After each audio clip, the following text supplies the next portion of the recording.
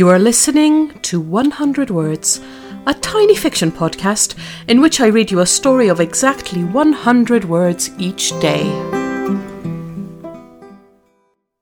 Episode 96.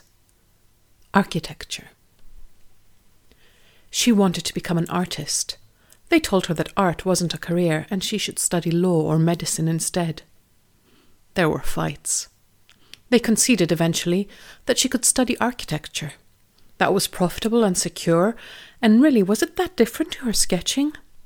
So she became an architect, a successful one with an enviable portfolio. One day, she felt the walls she was designing closing in on her, suffocating her. She dropped the ruler to the floor, let her pencil run wild over the paper, and decided it wasn't too late to make her own choices.